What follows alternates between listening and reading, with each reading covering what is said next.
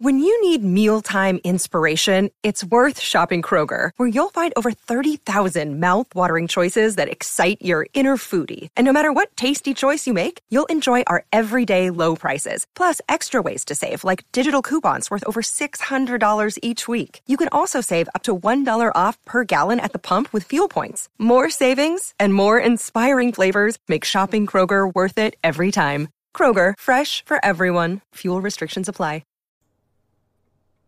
Game Master Tips, number 17, Campaign Building with Wandering DM.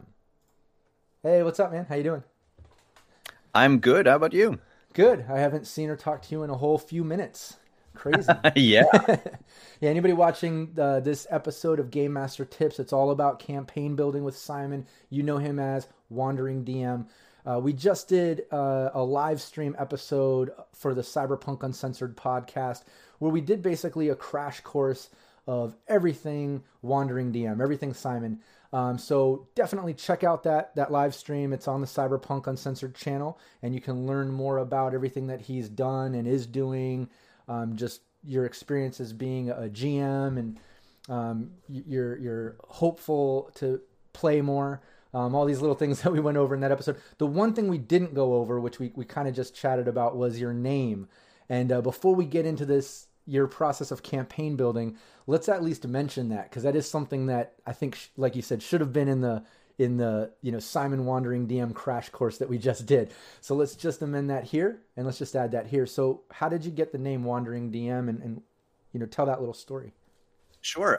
So for those of you who watched the interview a few minutes ago, that would have been posted earlier, but in that gap after the LARP for kids and the streaming, I did a lot of jamming for hire, where you would basically invite me to your home to play a game of your choosing, or a campaign or whatever. And so I would, wander from house to house, playing different adventures, different settings for different people.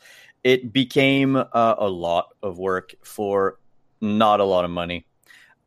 So I had to eventually find a more sustainable job. Yeah. But what was the name? The name with that? What originally you were going by DM for hire, or you're saying you were doing as a DM for hire? I was doing as a DM for hire, and the name I didn't have came a. up. Okay, yeah, and the name came about because of the fact you were wandering around house to house DMing. That's really cool. Yeah. So it makes sense. That's cool. So yeah, let's get into your process of campaign building. Let's start at the very, very beginning, in the sense of, we'll imagine you already have your players. They're ready to go. They've created their characters, right? How do you start? Do you typically like to have a one-on-one session 0 with each player to get to know their characters? Do you do it as a group? Do you do that after you create the campaign, or do you like to do that before you know what you're going to do with the campaign? Take me from the very beginning and let me know your process. Okay. So it will often depend on the game that we're playing. Sometimes I will like to take them one by one and have specific intros for each, but I'll go with the usual how I do it. The first thing that I do, once we have all the characters, we sit down around the table and we go through a bit of world building. Now, I'm excluding from that any published adventures, because the world building is already done in that instance. But any other game where we sit down and I'll take, for example, Cyberpunk. We sit down, I have Night City. That's awesome. But I want to know what are the places, what are the people, and what are the tools that are going to be recurring in the campaign. So what I do with the players, I ask them, of course, if I've gotten their backstories ahead of time and everything, I know about a few NPCs ahead of time and all that. But let's say I don't have any of this. So I sit down and I go with filmmaking vocabulary. So we establish the sets. Where are we going to film, quote unquote, this adventure? So what are the sets that you want to have in this game? What are essentially the places that are going to come up often? I'll give you an example. The players want a bar where they can hang out. Okay, well, instead of always being a different bar, which will force me to always come up with a different description with different NPCs and all that, let's make it the same place. It's always that one bar. Like in a sitcom, it's always that same coffee house, like in Friends. So we'll use that one.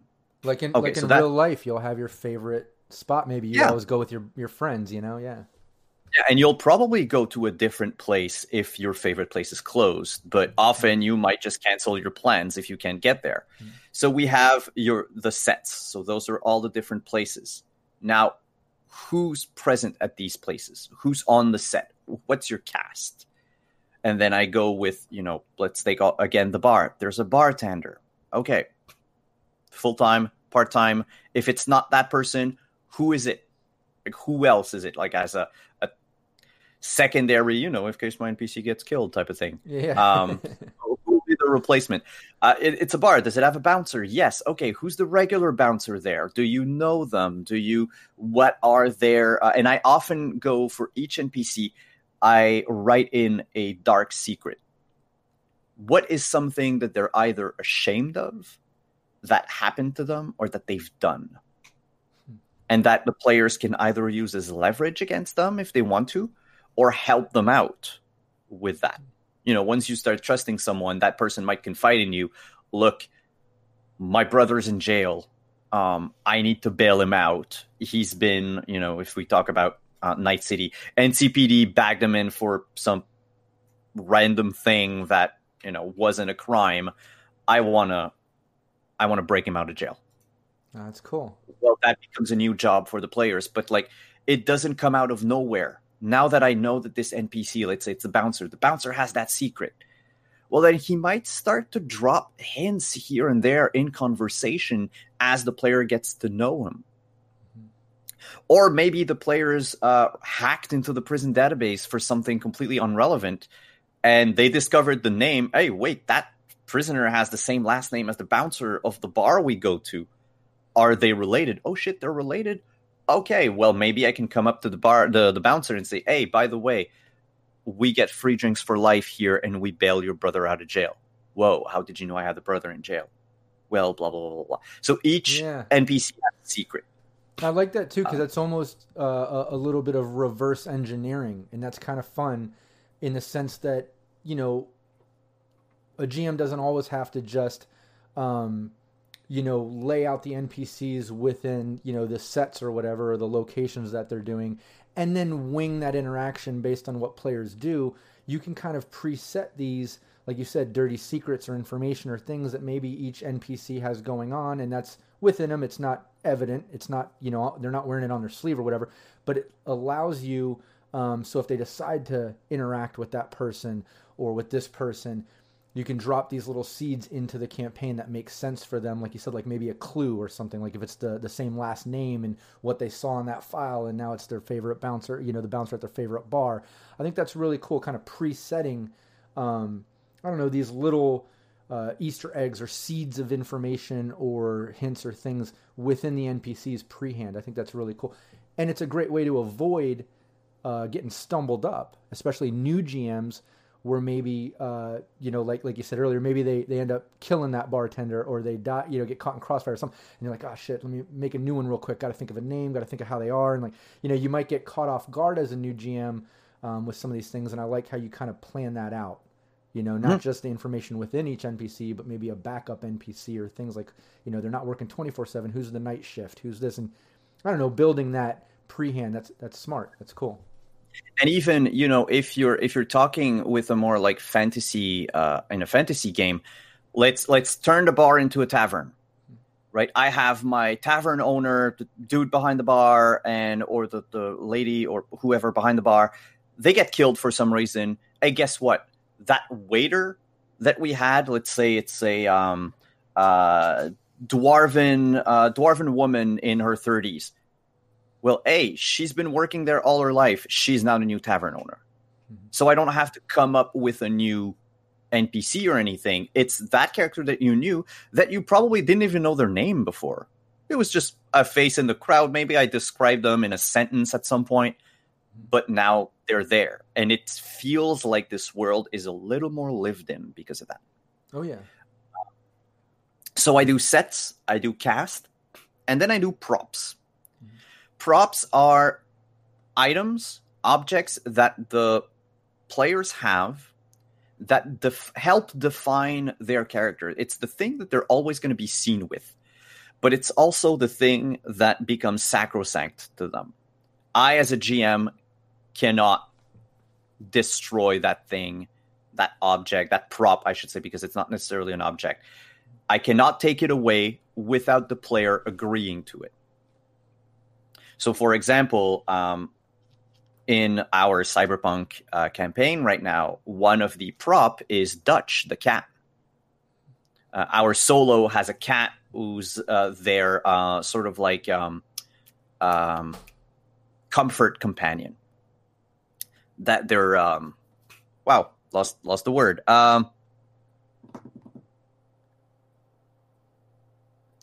Yay. Basically they're, they have PTSD, and that animal is the one. They're their therapy animal or whatever. Therapy animal. Thank you. Yeah.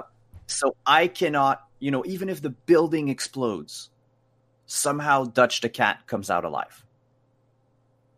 They have one item like that, and it's never, if we talk D&D, it's never going to be like an armor or a magic weapon or whatever. It's something else. It's a trinket, a bauble, but that, when you see the character, you will see them either playing with it or talking to it or fidgeting with it, something, and it informs you who that character is. And if that thing disappears, so for example, let's say Dutch the cat again, Reno the solo gets kidnapped, for example. Player can't make it to a game. We decide that for a fun one-shot thing, hey, guess what? She gets kidnapped. Well, what is going to clue the players about it is that Dutch will be there and, will act erratically or something, because it's not, the prop is not found with the player. Yeah. So it can be a book, it can be a diary, it could be anything really that it would be strange to see that character without that prop. Yeah, and I love like how you said it's not, it's not something like armor or a weapon or a gun in Cyberpunk or, whatever. It's not something that's part of, the action side of it per se. I feel like these are fun things that really encourage role playing from players. It really adds to the story side of it versus the action and rule side. It's more immersive by having those things, I feel, because then you're like, I don't know, you're reacting and acting and role playing, within those items or those things that make you or the character, whatever it is, or the NPC, whatever it is, without having to, like, I don't know, be rule heavy or take an action or enter combat, or, you know what I mean? It kind of pushes things more role playing. That's really cool. And that's also a good tip for new GMs too, new players, all that side, like something like that, I think could kind of help influence and encourage your players and yourself to role play more and be more into the role playing side of it too. So that's really cool. But yeah, go on. So those are the 3 steps that we go through. Normally, I will do at the very least 1 set per player. So if I have 5 players, we're going to have at least 5 locations. Then we're going to do for each location 1 or more NPCs per player. So I don't have a whole cast of, 100 NPCs. Though I did do it in a fantasy game where we actually built an entire village. A town of 1,000 inhabitants. And I didn't have 1,000 NPCs, but I did have like 50 some odd NPCs with, I literally needed a diagram to connect like who with who and what were their stories between. But that was fun. The whole game though was just, we were doing a slice of life game where you just played in the world. Hell yeah. It was inspired by the video game Kingdom Come Deliverance. So it's just, hey, you're a regular person in a medieval village. You go about your medieval life. You're going to do stuff. The village was, there was a monster in the woods. And how do you react to a monster in the woods if you're a tanner? Like, the game is not the same. If it was D&D, it'd be like, oh, we'll take the party together, go in the woods, kill the monster, come back. But then in that case, it was like, okay, well, it took about like 4 sessions for them to come up with the courage to just go in the woods. Nobody wanted to, and they had to be equipped, and they had to ask the blacksmith if he was able to make weapons for them and everything, and try to, well, the blacksmith can make a weapon, but he doesn't have the funds necessarily because you're not rich enough for a sword. So you're going to do a favor for him and blah, blah, blah. And so I had to have all of these NPCs laid out ahead of time. But so sets, 1 per player. NPCs cast 1 or more within reason. Props, 1 per player. That's my minimum. Of course, some character concepts might require more than 1 prop or more than 1 cast. That happens. And with that, now I sit down and I enter it all in a wiki. I've discovered a very cool wiki recently that David from High Shelf Gaming introduced me to called Legend Keeper. And I use that to basically input all of my notes in it. And what's fun is that it's collaborative, but as a GM, you can also hide parts of the wiki from the players. Oh, nice. And so, or you can have them shown just to 1 player. So if that 1 player knows a lot about a certain NPC because they've lived with them, for example, or whatever, well, here's the public page. Maybe there's like 2 lines of notes and a picture. But then for this other player, it's, 3 pages long of all that they know about them. Yeah, that's cool. And then I have the map of where we're going to play, where the players can put pins on it with notes, like their own campaign notes. It helps a lot with recaps because everything's all there in the open. So we always remember, or it makes it easier to remember what happened the previous game. I didn't have it for my Cyberpunk game that I'm running on stream right now. So it's still in a Word document because that was my old way of doing things. And that's why you'll see me a lot on stream trying to go through my notes because I have pages upon pages of things and, control Fing and trying to find like an NPC name that I've used, 5 weeks ago and don't remember anymore. Yeah. Because that happens a lot. But when we did Cyberpunk, the set that we created was the apartment because we were playing with the Jumpstart kit, the apartment adventure, and I wanted more than just the NPCs that were present there. So I had the entire group come up with other tenants. Nice. And that's how some of the like more recurring faces like Barry Showalter, like Mrs. B, or the Andersons are already in the game book, but there was another one. Well, Dr. Carver, we expanded upon Dr. Carver, who's just supposed to be the Ripper Doc, like if you need someone to patch you up. Right. But now it's become more important through the use of the system of set and cast. Yeah, I love that. I think that's really cool to also basically kind of, have it organized like that. I know a lot of GMs and DMs might lay out a campaign that they're going to do. They'll have their story. They know kind of the locations, but they won't, inhabit it with the key NPCs that maybe are going to stick. They'll have all their background actors and things, and maybe the main ones that they're going to interact with that are key to the campaign. But to actually like embed it in, like what you were saying, like, okay, here's the bartender or here's the bouncer. He actually has this little tidbit of information that if the players dig or talk to, they might be able to find out. It kind of goes with this other campaign they did where they know this guy got arrested or whatever it is, for the sake of conversation. But I really like, you pre-planting these little points of evidence or information or things in the NPCs within it. I think that's cool. And I think that allows, like I said, especially new GMs to not have to think so much on the fly, which you're going to have to do anyways, But if you can eliminate some of that work, it makes it easier, So I think that's really cool. And it also helps a lot with, when your players are stumped and they don't know where to go, they don't know what to do, and the game sort of slows down to a crawl, and you're there behind your GM screen trying to come up with, okay, what can I do to make them like pick a clue or pick a path or do something. And then you can just have that NPC with that, secret come in and be, suddenly, of course, it's a bit of a coincidence, but they suddenly overhear maybe a part of the conversation that the PCs were having. And, oh, hey, wait, you're adventurers, you're night runners. I might have something for you. And then you've just created this one-shot side adventure that might get them. And then, once they start going through it, maybe you end a session partway through or whatever, and that gives you a few more hours, a bit more time to seed other hooks in there so that they come back around into the main adventure. Afterward, if that's what you want to do.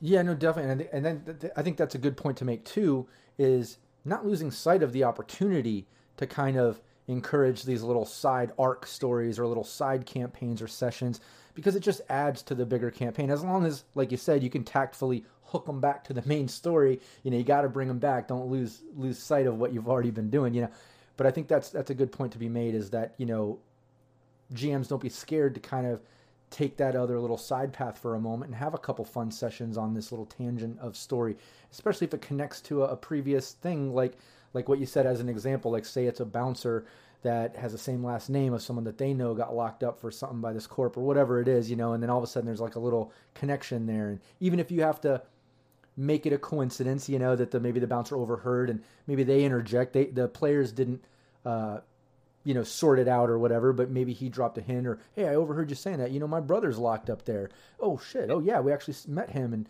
then all of a sudden it starts happening. But I did want to say, because you do make the point of, if you do on that side path, you got to bring them back to the main story, obviously. When you're setting up your campaign and you have, your settings, the locations you're going to involve in this campaign from beginning to end, kind of what you're going to use. You've placed your NPCs and the main things that they're going to know or have going on.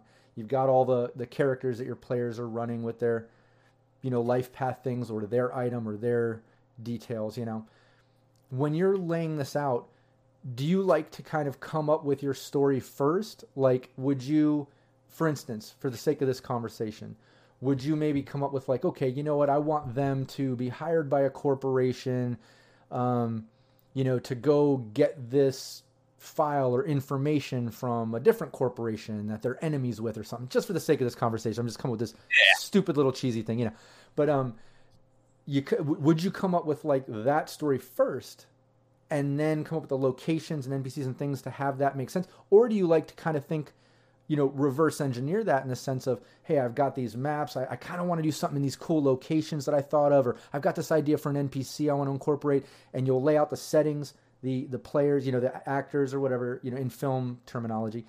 You lay that out and then drop in the story. Okay, now how can I make that work? Oh, I got it. A corporation's going to hire them to get this file from another corporation.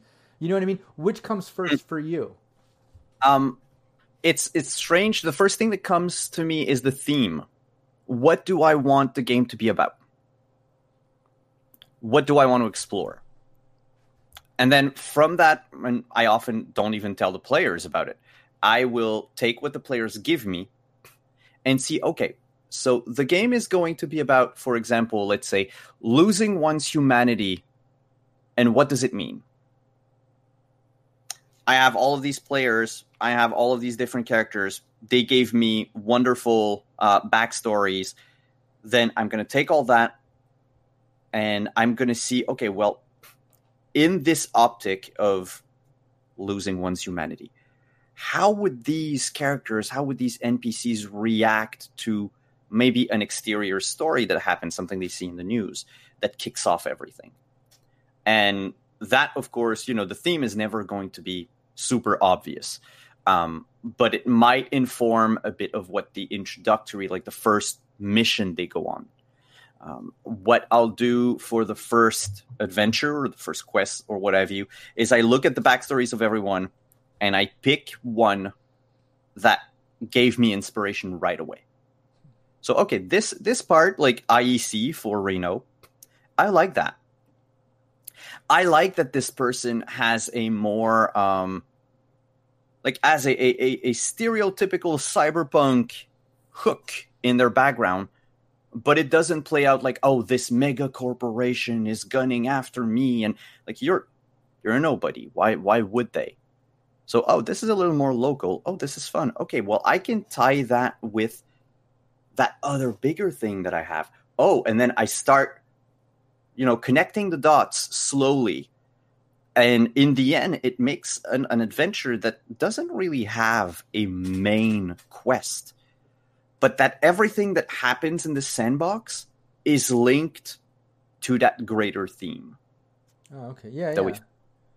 No, I like that. So you'll kind of, instead of coming up with like the exact campaign or storyline or like mission or whatever the role play is within that, you like to come up with kind of the theme of that campaign first, whether it be, questioning your humanity or empathy, or maybe you're going to be more combat heavy, or maybe it's, whatever it is, you like to come up with kind of the theme first. And then do you kind of define the story to fit that theme? Or do you kind of, what kind of the theme is and kind of, I don't know, how you want to present the world to players to see how they react and do within that theme? Then do you place your locations, NPCs, and then define the story that can fit within that theme? Or do you like to define the story and then the locations and NPCs to fit within that story?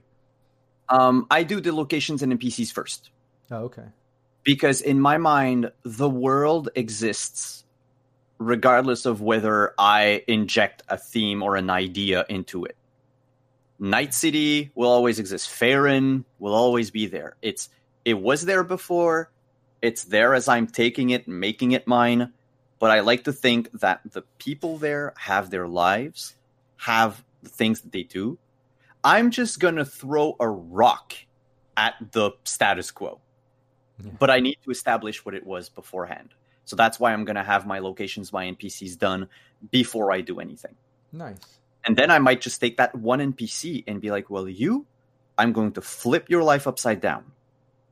And that's going to start, that's going to be a trickle. That's going to start a ripple that's eventually going to affect the characters. Now, how are they going to react to that? And what are they going to do in light of what's happening? So you'll typically like to use an NPC as kind of like a catalyst to your story then, is what you'll do. So you'll have that world, which obviously it already exists, like you said, it's there. So you'll like to kind of, once you have your theme, you'll have the sets, the NPCs, the actors that are going to be within the world. But then you like to sometimes, like once you have the locations and then the story within that theme in those locations for the players to interact with. Obviously, like you said, it's a sandbox, it's an open world, so anything can happen within that. But you typically might use an NPC as a catalyst to kind of, I don't know, make some of that happen, whether it be, like we said earlier, a coincidence in them overhearing a conversation and maybe they interject something to give a little direction, a little nudge, Is that how you like to do it typically, use NPCs with that? It's, not necessarily a single person as an NPC. Sometimes it's a group, an organization. It could be it's rare that I do location-based things. You have often, like, you're going to get, like, published adventures that are location-based. Oh, you get into this place has a lot of trouble. You're going to fix all the problems in here, but, like, nothing is going to lead you outside of that location. Once it's done, it's done. And that's it, adventure over, close the book. I prefer to have things that are more event-based or people-based. Because I feel like once you do people-based or event-based, so either something that happened to a single person or that happened to a group of people, or the opposite, a group of people or a single person did something, created an event that sparks the campaign. If the catalyst for this moves away, give you an example. I don't know, a big bad comes into the player's hometown. They wreck the place by ruining the economy, by buying out, I don't know, whatever local thing that the village was known for or the town was known for or whatever. They wreck everything. That riles up the players. They want to go after that person. That person decides once, their job is done, they move out to a different country, to a different kingdom, whatever. Well, then now that you've got your PCs riled up, they're going to fix the problems in their hometown, location-based adventure. but it's not location based. It's event based. The event was that person came in, wrecked everything, left. So the PCs will often naturally want to chase that person.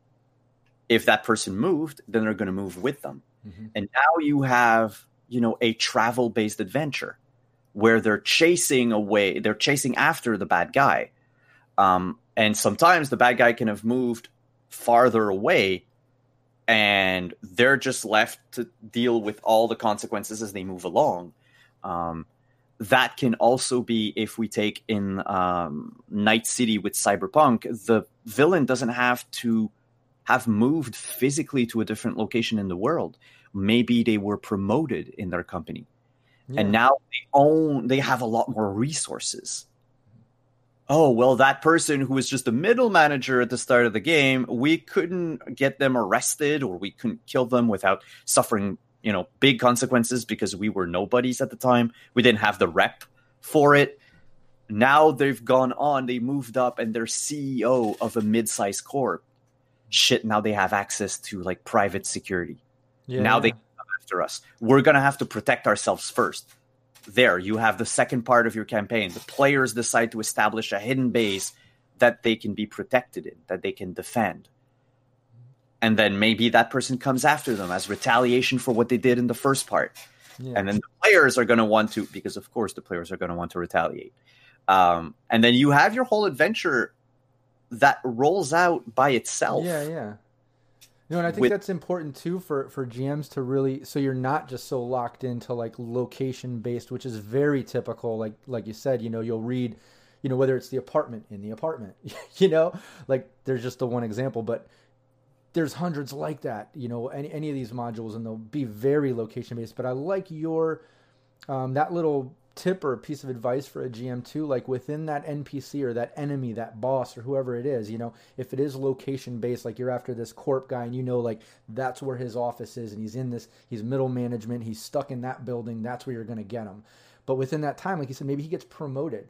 So now like, he's flying around to the different locations, running different groups within the corporation. You might have to catch him at his favorite restaurant or his penthouse suite in this city, or while he's on this cruise over here taking a little mini vacation to some private little synthetic island thing where he's like lounging with his family.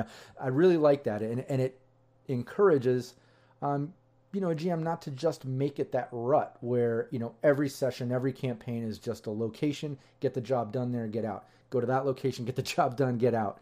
You can kind of get stuck in that because it's very typical. So I really like that as a tip. Like, the NPC doesn't necessarily just have to be a catalyst to the story, but actually to the campaign itself in the sense of locations and sets and things, because you can, like you said, have him get promoted to the point where he has more access. Or like in that sort of D&D reference example that you gave, like, he's got done tearing up that village. He looted and pillaged and got what he needed out of it and destroyed. Now he's moving on to the next one, and it allows them to, you want to fix up your town, but goddamn, you want to get some revenge on that dude. And like, you're going to start traveling, so that's really cool. And I think that's a good tip for GMs to keep in mind, that catalyst can kind of change. And if it is NPC based, it kind of gives you a little more diversity.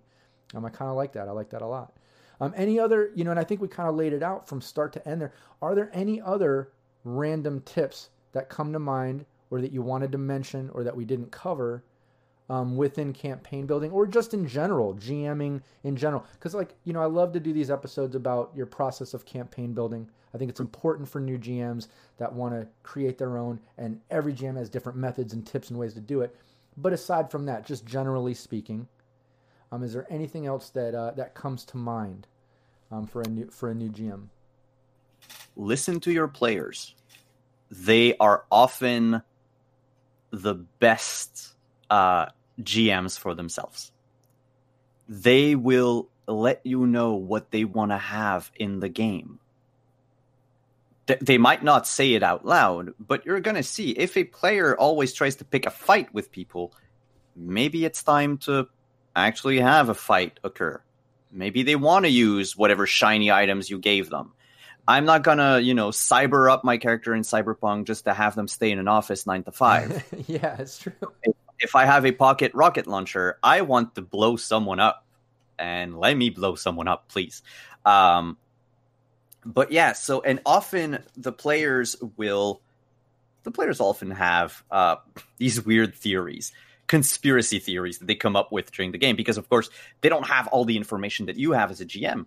And often what they come up with might be better than what you did. Oh, yeah. Don't be afraid to scrap. Anyway, if you haven't shown it to a player, it never existed. Exactly.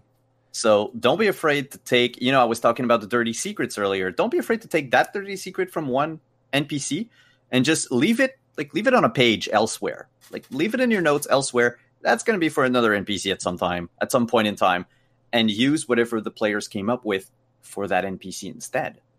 Oh, yeah. Now they go, aha, we were right. So we were on the right track, and that will often motivate them to keep going, because there's nothing more frustrating as a player to never have gotten anything right. Right. Ever. To always feel like you're not getting it. Yeah. It's always like there's a missing piece. There's always And it feels, the players will know when the GM comes in with a Deus Ex Machina. Yeah. Like, if they're always missing a piece of the puzzle and you always give them the last one, they're going to know that that's your MO from that point on. And they might like it. They might not like it. I find it personally boring in a way, because it's well, I can sit here, cross my arms, twiddle my thumbs, and wait until you give me the piece, because you'll give it to me anyway. Mm-hmm. So might as well, listen to your players.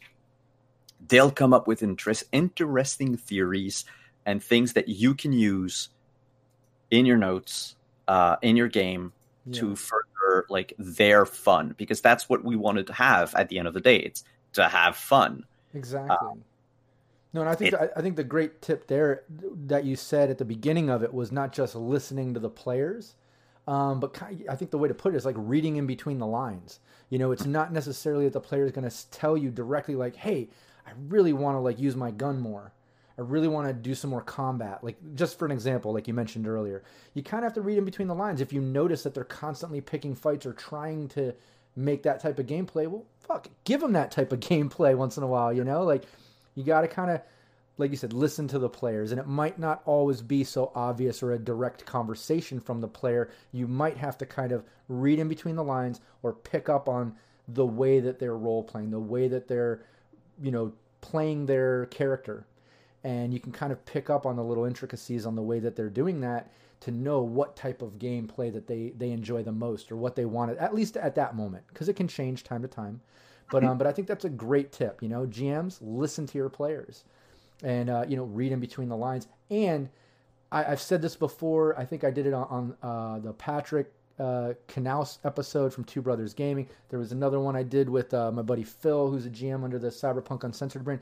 And now you just mentioned it too. I think it's a common thing, and I want to reiterate it, is as a GM, you may come up with a badass campaign and story and all these twists, and you think it's genius, and it is, and it's amazing. Don't get me wrong, you're amazing, whoever's watching this. But players will always put a twist on it. They're going to think of something you didn't think of. They might hear something that you laid out and see it from a different angle that you never thought of, and all of a sudden they come up with a twist to the plot or an idea you didn't plan on. And most of the time, it's going to be better than what you thought of, because of the fact that they're looking at it from that, I don't want to say an ignorant point of view, not in a negative way, but they're just in the dark. They don't know what you've created in this elaborate campaign. So they're trying to figure it all out and fill the gaps. And they're going to maybe twist it up deeper and cooler than you thought. And don't be scared of that to, no, you're wrong. This is actually what's going on. Hell, that's a good, in your head, you should be like, damn, that's a good idea. I didn't think of that. You know what? That is what's going on, as a matter of fact, and just lean into it. Pretend like that's what was going on. You don't reveal it. You don't say, no, this is what I had, and now I'm going to change it to this. Act like that's what it was. Lean into it. Make it a better story if that's the case. And, maybe the players will appreciate that on the role-playing side of things, because then, like you were saying, they'll feel like, hey, I was right about that. Oh, I figured that out. That was twisted, and I figured that part out. Okay, cool. And now they're more invested in it, because they feel like they're figuring it out, and then they'll keep digging. and it just gets better that way. But I think those are some great points. Listen to the players, read in between the lines, lean into their ideas. Don't be scared of them. Mm. I think those are great. Another tip that I have for new GMs, no matter how long you've been GMing, I've been doing it for over 20 years. You're always anxious before a game. You always feel like you've under-prepped. And none of us know what we're doing. Even if it's been a week, even if it's been, years that you've been doing it, it's always the same thing. Some things will get easier over time. But, a curveball from a player is a curveball from a player. We all look through our notes, go like, oh shit, okay, wait, I have to, that's going to happen. That's always going to happen. Don't stress it. Yeah. I think a good point to make is, just even as experienced as you are, as I am, as other GMs are, you never stop before you play having that little anxiety because you are in that spotlight. You're the GM. So new GMs don't let that hold you back or intimidate you or make you so nervous you don't want to do it. Just understand that's normal. That is completely normal. Just get past anxiety. Players are going to throw curveballs, and like you said, as time goes on, as you get more experienced, those curveballs are easier to catch. You have your methods that you kind of develop over time. I just did an episode of Game Master Tips where I kind of talk about that. It's quick reaction, something I call positive negative. I used to do it back in the day a lot. I don't as much anymore because I'm just quicker with the curveballs I get thrown. But back in the day, I kind of created this system where I was like, okay, if something gets thrown at me, they all of a sudden talk to a background actor and make them an NPC, or they engage in this item that was just supposed to be this background item, and now I've got to make it something, or they're pursuing this information I didn't think they were going to. Instead of being, what do I do, and getting stumbled up, I'll quickly roll some dice. If it lands on a positive number or a negative number, I know that's the direction I'm going. So if they're going to talk to that background guy. I didn't plan on that guy to actually talk to them. I roll the dice. Okay, it's going to be negative. Yeah, that dude's just giving you dirty looks. He doesn't want to talk to you.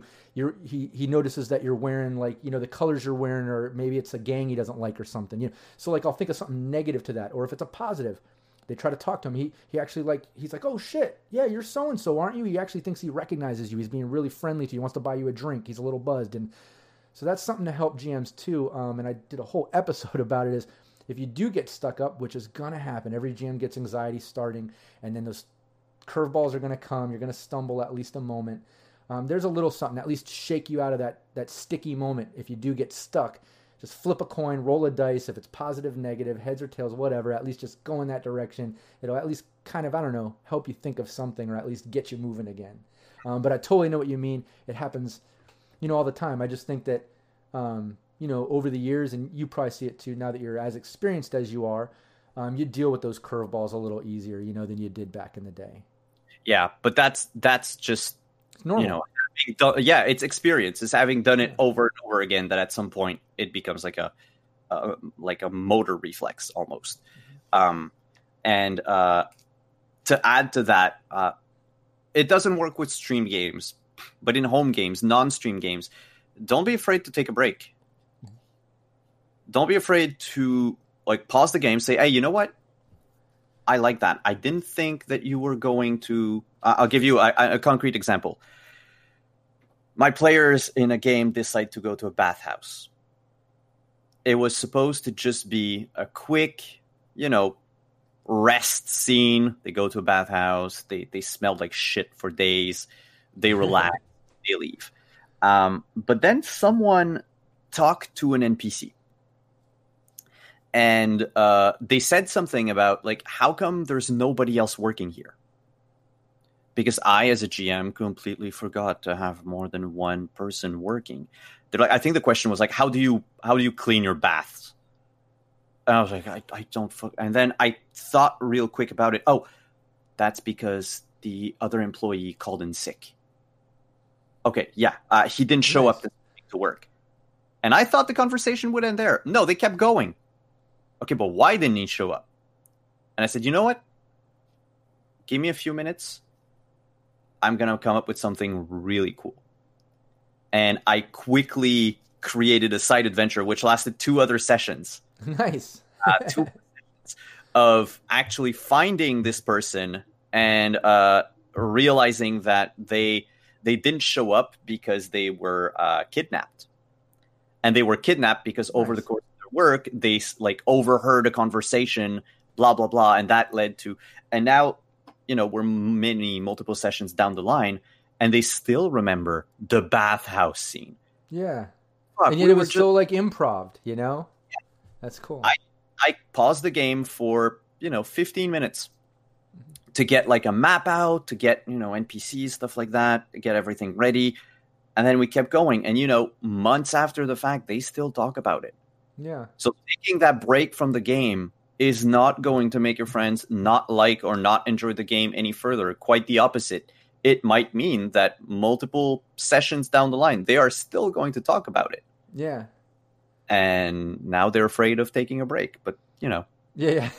No, but I love that. That's a great tip for GMs and new and old GMs. Don't be scared to just pause for a moment. If you're getting a curveball, you're going on a tangent mission, or something came up and it's just unexpected. Take a breath, take a pause, and make that as good as it should be. Don't feel like, oh shit, I'm getting a curve. Oh, let me just come up with a quick answer. Okay, yeah, no, you go there and nothing happens. Like sometimes you'll feel forced to like make that reaction quick sometimes, and I think that the advice you're giving here is not everything has to be a quick reaction. Like sometimes don't be scared to, hey, that's an interesting idea, or this is an interesting direction you guys are going in. Give me about 10 minutes. Take a break. Talk amongst yourselves for the next 10 to 15. Let me organize some things and make this cool. That's a great tip. I love that. Yeah. Now, I'd love to end on that, unless you have something else to interject. I think we covered a lot of great tips. And what I really liked about you doing this episode is, like I said, it wasn't just your process of campaign building with a few tips within that, but I think we touched on some general GM tips, which I think are useful outside of just the campaign building, but just in being a GM. And I think that's really cool and useful. And it also shows me that if you're open to it, I'll hit you up sometime soon. I'd love to have you, on another episode of GM Tips to talk about a couple other subjects I have in mind we'll talk about in the near future. And maybe on one of the actual like podcast episodes. I'd love to have you on to talk about some fun things with the role-playing side of things, just because you have such experience with so many different systems and games and years of it. I'd love to have you back if you're down with it. I really enjoy talking to you about this stuff. I would love to, awesome. Honestly. And make sure you check out the links in the description. Make sure you look up Wandering DM and see everything that he's got going on. He has a lot going on. Definitely check out the Cyberpunk Uncensored podcast episode that we did, where we go over his history of role-playing, everything that he's doing with streaming and everything upcoming. And yeah, I think we covered everything. I'm pretty happy with it. Everyone show us some support. Any last words before I kill the transmission? Honestly, just, what? Go out, play, have fun. That's what matters the most anyway. Hey, that's the number one rule. Have fun. If you're not having fun, you're not doing it right. Hell yeah. Awesome. Well, thanks so much for joining me. Thanks everybody tuning in, and we'll see you guys soon. Take care.